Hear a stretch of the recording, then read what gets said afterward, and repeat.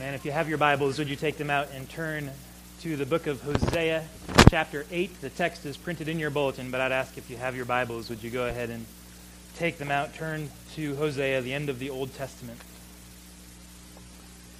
We've been going through Hosea for 8 weeks now, and this has been a book that is challenging in some ways. It's challenging both culturally and contextually because it comes from a far culture long ago, and so there are elements that are different. And it's challenging because Hosea is a prophet who doesn't pull any punches. He comes and brings conviction of sin.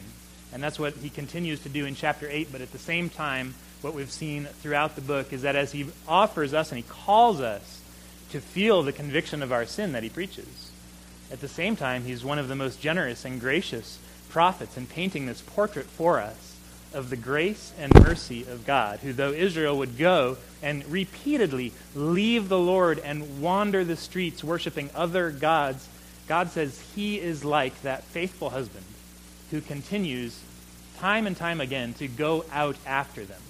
Though they do not seek him, he seeks them. That's the kind of God that we worship and serve, is a God who doesn't wait for us to come to him. He comes and seeks out us and brings us back to himself. As we continue chapter 8 today,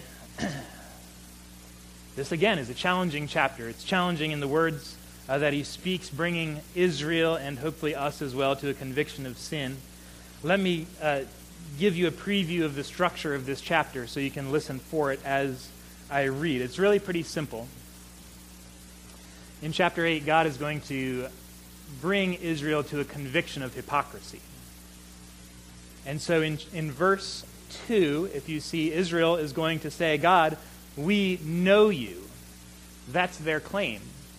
And if you look at the end of the chapter, verse 14, here's God's conclusion of the matter. Israel has forgotten his maker. So at the beginning they say, God, we know you. And God gets to the end and he says, no, you don't. And in the middle, between those verses, is the evidence that the Lord brings. He sort of surveys then their conduct and their lives, and he reaches his own conclusion about what they have said. So let's go ahead and read the chapter. If you're able, would you join me in standing today for the reading of God's word? This is Hosea chapter 8, starting in verse 1. Set the trumpet to your lips. One like a vulture is over the house of the Lord, because they have transgressed my covenant and rebelled against my law. To me they cry, my God, we, Israel, know you. Israel has spurned the good, the enemy shall pursue him. They made kings, but not through me. They set up princes, but I knew it not. With their silver and gold they made idols for their own destruction. I have spurned your calf, O Samaria. My anger burns against them. How long will they be incapable of innocence? For it is from Israel. A craftsman made it. It is not God. The calf of Samaria shall be broken to pieces. For they sow the wind, and they shall reap the whirlwind. The standing grain has no heads. It shall yield no flour. If it were to yield, strangers would devour it. Israel is swallowed up already. They are among the nations as a useless vessel. For they have gone up to Assyria, a wild donkey wandering alone. Ephraim has hired lovers. Though they hire allies among the nations, I will soon gather them up, as the king and princes shall soon writhe because of the tribute. Because Ephraim has multiplied altars for sinning, they have become to him altars for sinning. Were I to write for him my law by the 10,000s, they would be regarded as a strange thing. As for my sacrificial offerings, they sacrifice meat and eat it, but the Lord does not accept them. Now he will remember their iniquity and punish their sins. They shall return to Egypt. For Israel has forgotten his maker and built palaces, and Judah has multiplied fortified cities. So I will send a fire upon his cities, and it shall devour her strongholds. This is the word of the Lord. Let's pray one more time. Father, we ask that you, by the power of your Spirit, at work within us today, would give us hearts of flesh that are sensitive to the leadings of your Spirit as we read and hear your word.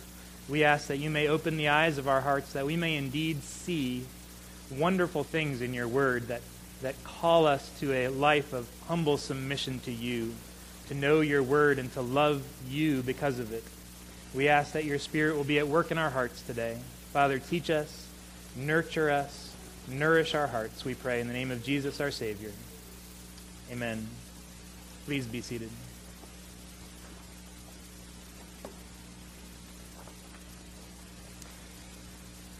When I was in high school, my English teacher defined a classic, as in a classic piece of literature, as one that regardless of when it was written, be it 20 years ago or 200 years ago or 2,000 years ago, nevertheless, as you read it, it feels as though it could have been written to you just this week.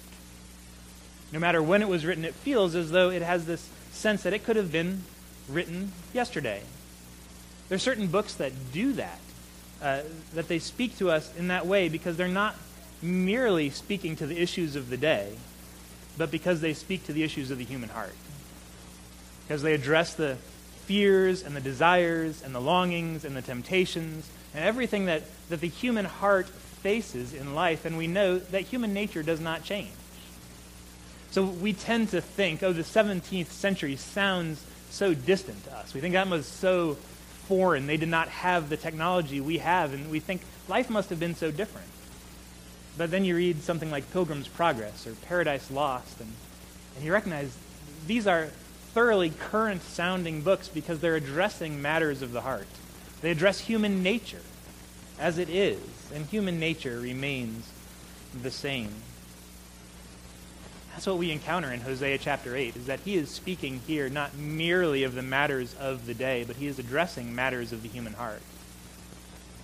And so on the one hand, we read this chapter, and perhaps much of the book of Hosea feels very foreign to us, because it comes from this other culture 2,700 years ago, and we think this was so different.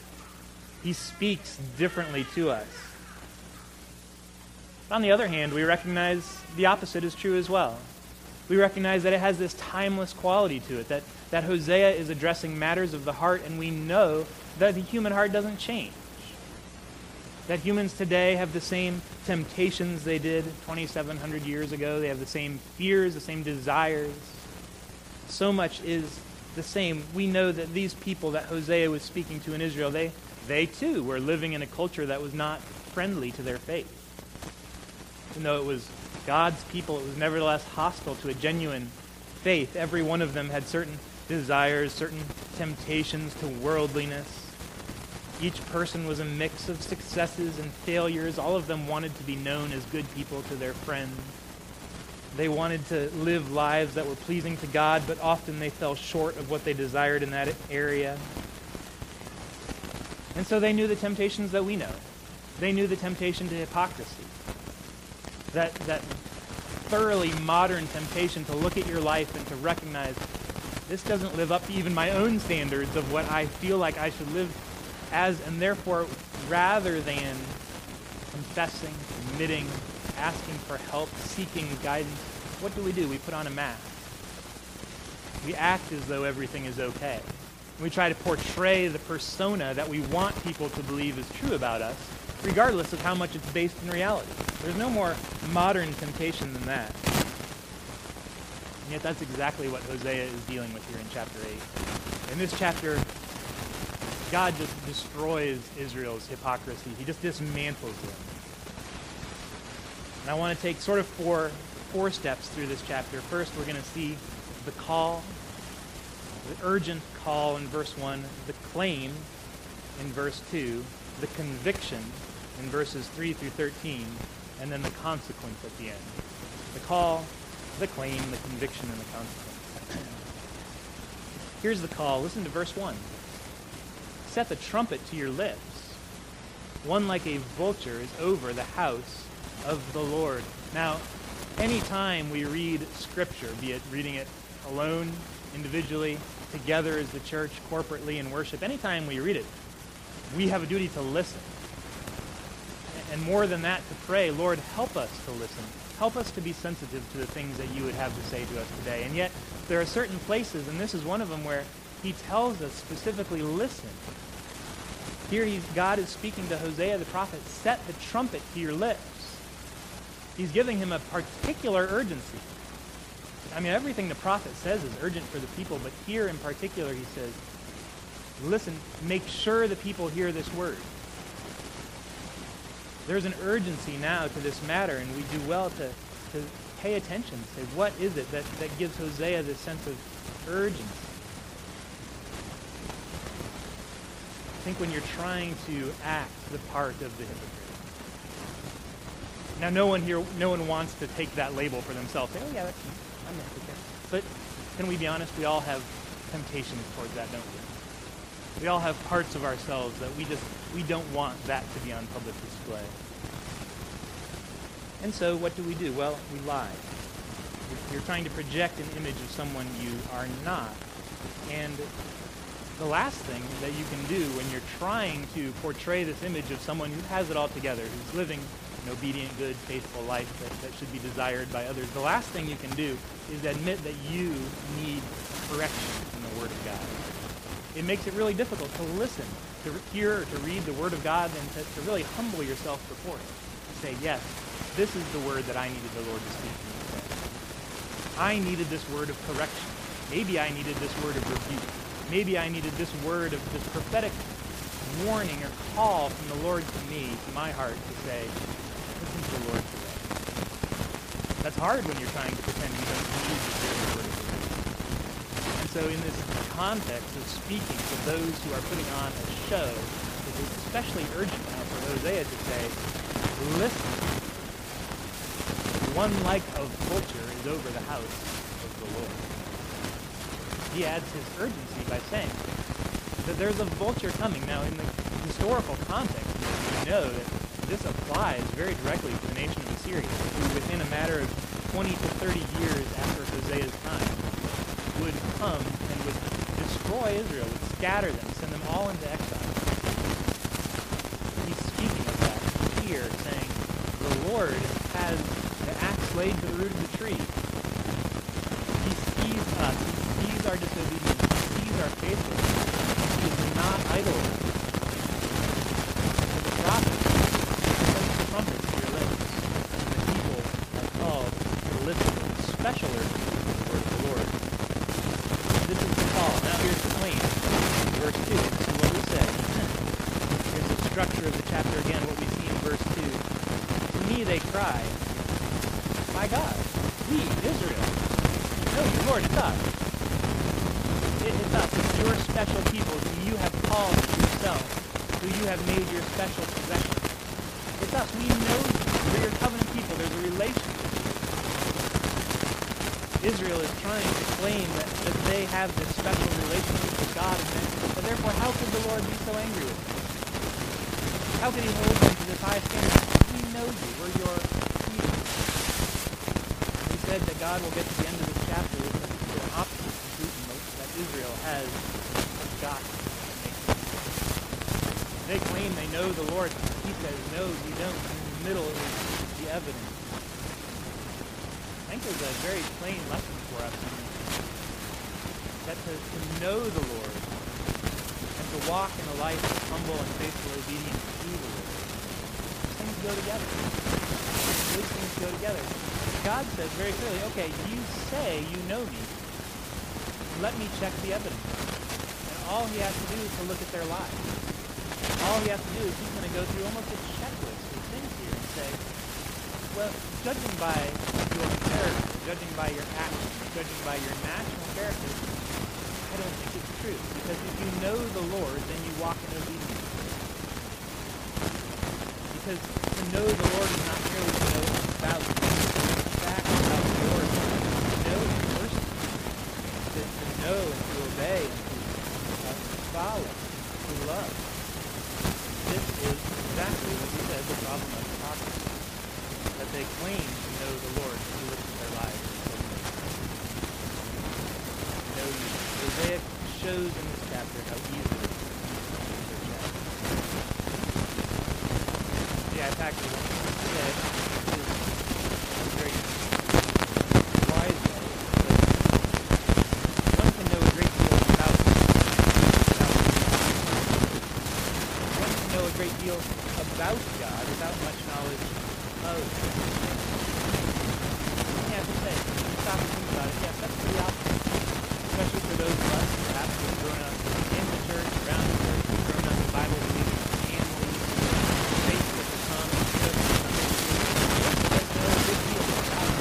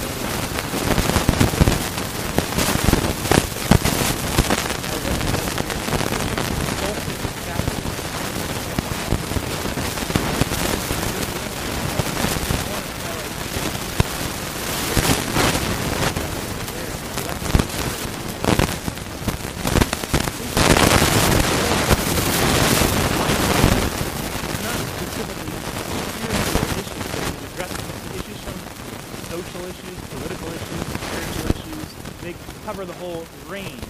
You say, well, that's weird. Those aren't spiritual things. But that's the point. Everything is a spiritual issue.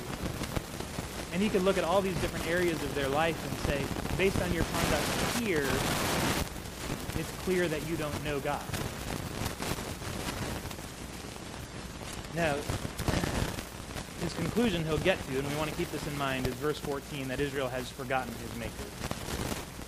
And that's the issue. That as he goes through these different areas of life, what he's judging here is how well do they know the Lord? See, it's a heart issue more than anything else.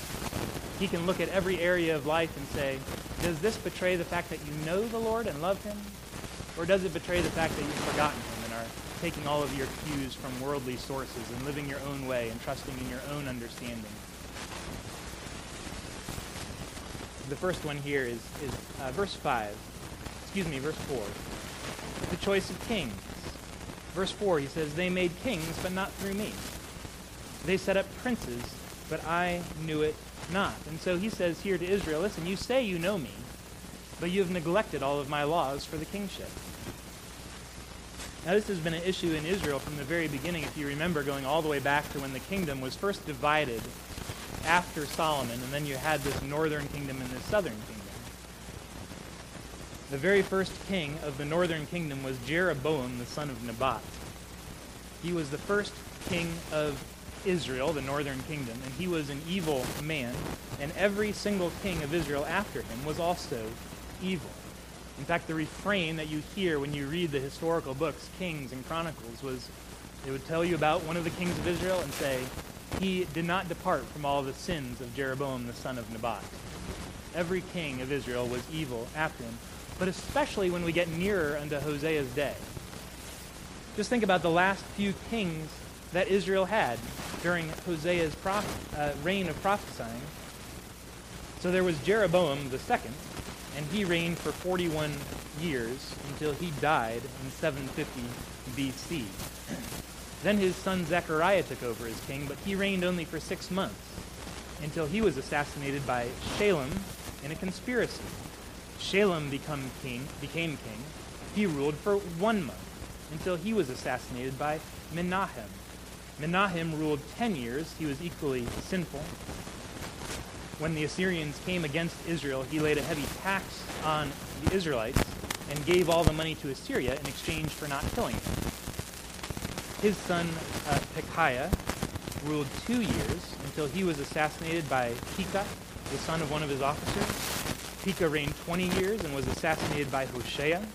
And Hoshea reigned 9 years. And each one of those 9 years he would pay a tribute to Assyria in exchange, again, for not killing him. Until one year he decided to withhold the tribute money from Assyria, and he tried to buddy up with Egypt instead and get Egypt to help him against Assyria. And the king of Assyria found out about that, and he was not all too pleased, and he came and wiped out Israel. And so we hear what it says in verse 10 at the end when he says, "The king and princes shall soon writhe because of the tribute."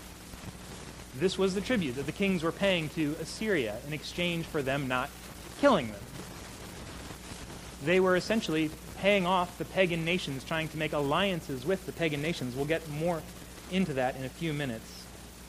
But this was 6 kings in 30 years, and each one has the same refrain. He did what was evil in the sight of the Lord. He did not depart from the sins of Jeroboam the son of Nebat, which he made Israel to sin. When 2 Kings 17 describes this and comments on the Lord bringing exile on the people as the punishment for their sins, and it says, why? Because the people feared other gods, and they walked in the customs of the nations. That's his judgment on the people of Israel at this time. They feared other gods, and they walked in the customs of the nations. See, they were worldly. They wanted to walk in the customs of all the other nations around them and do what they did and act how they acted and run their nation the same way they ran their nations. They took their cues of how to live politically and economically, their cues for leadership, for what the good life looks like, everything. They were simply living like the world around them. They walked in the customs of the nations.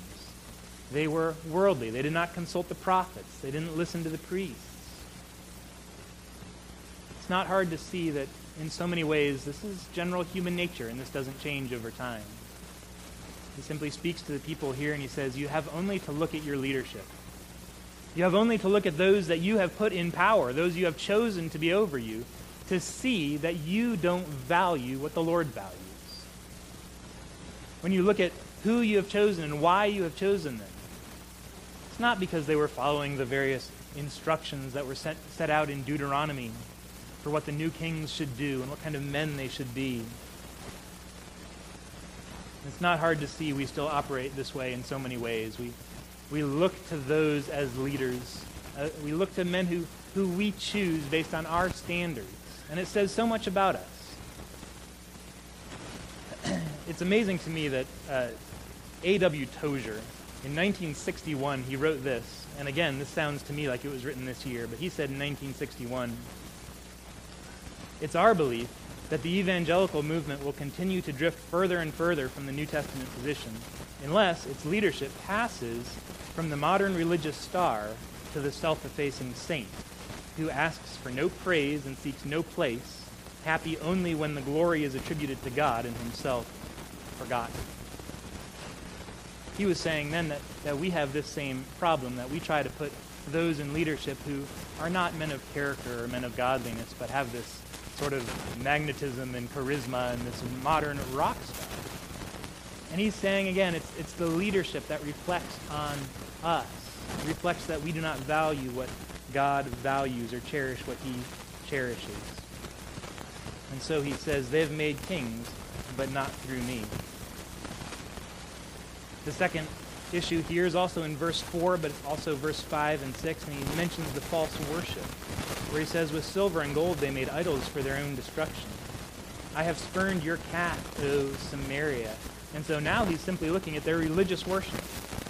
Then what is Israel like if we follow them to their places of worship and to watch how they worship? Does that give evidence that they know me or evidence that they have forgotten me? And he mentions that first they're worshiping golden idols that they themselves have made for their own destruction that didn't come from the Lord. Now, this is idolatry. This is obvious. And we know this, but there's something more that's going on here. There's something more going on. Again, if we go back to 1 Kings 12 and 13, we read about why the northern kingdom of Israel worshipped idols. Because after the kingdom was split, and you had the northern kingdom and the southern kingdom, Jeroboam, who was the king of the northern kingdom, knew that his people would go to worship. 3 times a year, all Israelites had to go to Jerusalem for the festivals to worship. But that led to a problem, because Jerusalem was in the southern kingdom. It was in the tribe of Judah. And so he knew that if his people in the northern kingdom had to go 3 times a year to the southern kingdom for worship, that their hearts would be drawn back to the southern kingdom. That's where the temple was. That's where the priests were. That's where the kings were. And so, in his own political maneuvering, he simply built new temples, one at Bethel and one at Dan, and he set them up and he said, and there's this line in 1 Kings, he says, behold, Israel, your gods that brought you out of Egypt. He made these idols specifically for his own political power to keep the people's hearts from being drawn away, as he knew they would be, when they had to go to Jerusalem for the proper worship of the Lord.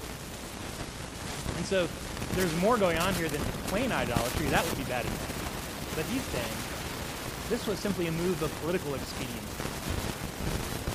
That to Jeroboam and to all the kings since, to all the people who worship here, faithfulness to the Lord was so far below what was convenient, what was personally useful, what was expedient for them. They did what was convenient, not what was expedient. That's why they had these shrines in the first place. It was a politically useful move for the nation of Israel. They had to set these up to secure their empire. Now, you and I face questions very similar to this on a daily basis. They might not have the same range of ramifications of securing national empire, but the question is the same. What are we going to do in our lives where we have to do what we know that will serve our argument? That was a Jeroboam.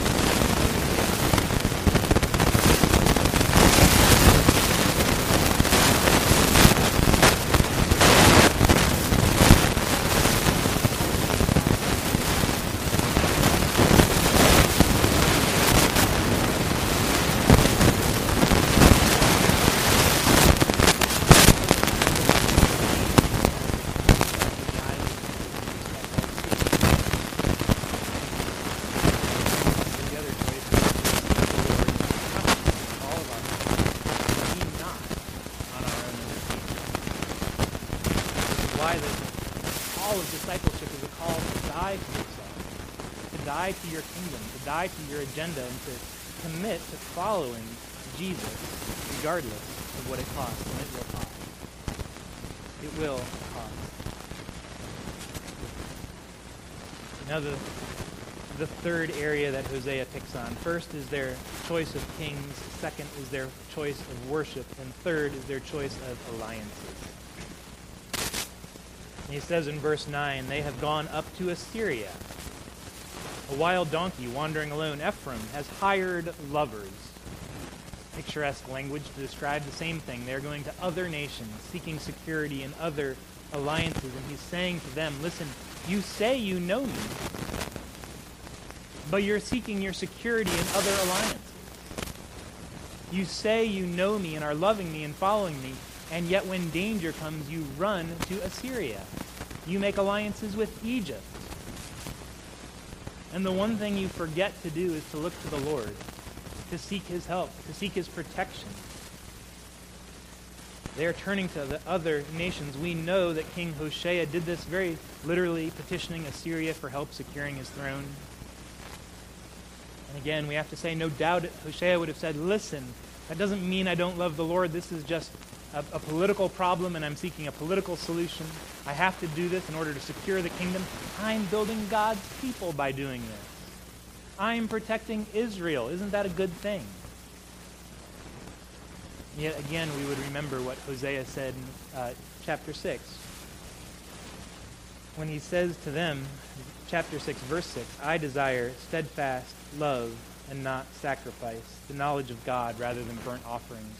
What God desires is not us using our own methods to do that which we deem to be good, but he desires us to obey and to listen and to love him. They thought they had a political problem, and so they looked for political solutions. Except God would say to them, you don't have a political problem at all, you have a spiritual problem. That you have neglected the worship of the Lord. You have neglected the word of the Lord. That's what he says in verse 12. Were I to write for him my laws by 10,000s, they would be regarded as a strange thing. Because they didn't know the word of the Lord. They had neglected it for so long. He says, were I to write it as much as I could, they would have no idea what I was talking about. He says, this is no political problem. This is a spiritual problem. I wonder how often we do the same thing. We live in a world that is filled with help that's readily available to us, which is a great thing. And we have health care, we have technology, we have support networks.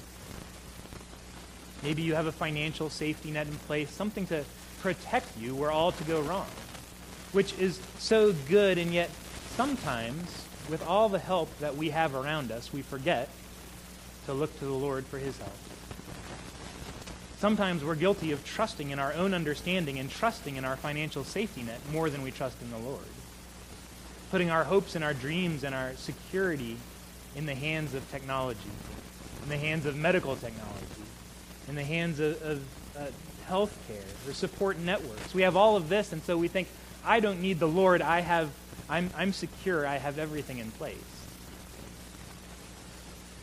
We don't trust in the Lord with all our heart. Sometimes it's good to let a few of those safety nets fall away, because when that happens, we can return our hearts to trusting in the Lord. I believe sometimes the Lord might sovereignly, in his fatherly providence, take those safety nets away from us, because we've come to rely on them rather than on him. We've come to rely on them, and we make alliances with our safety nets rather than trusting in the Lord. Now, we come to the consequence in verse 13.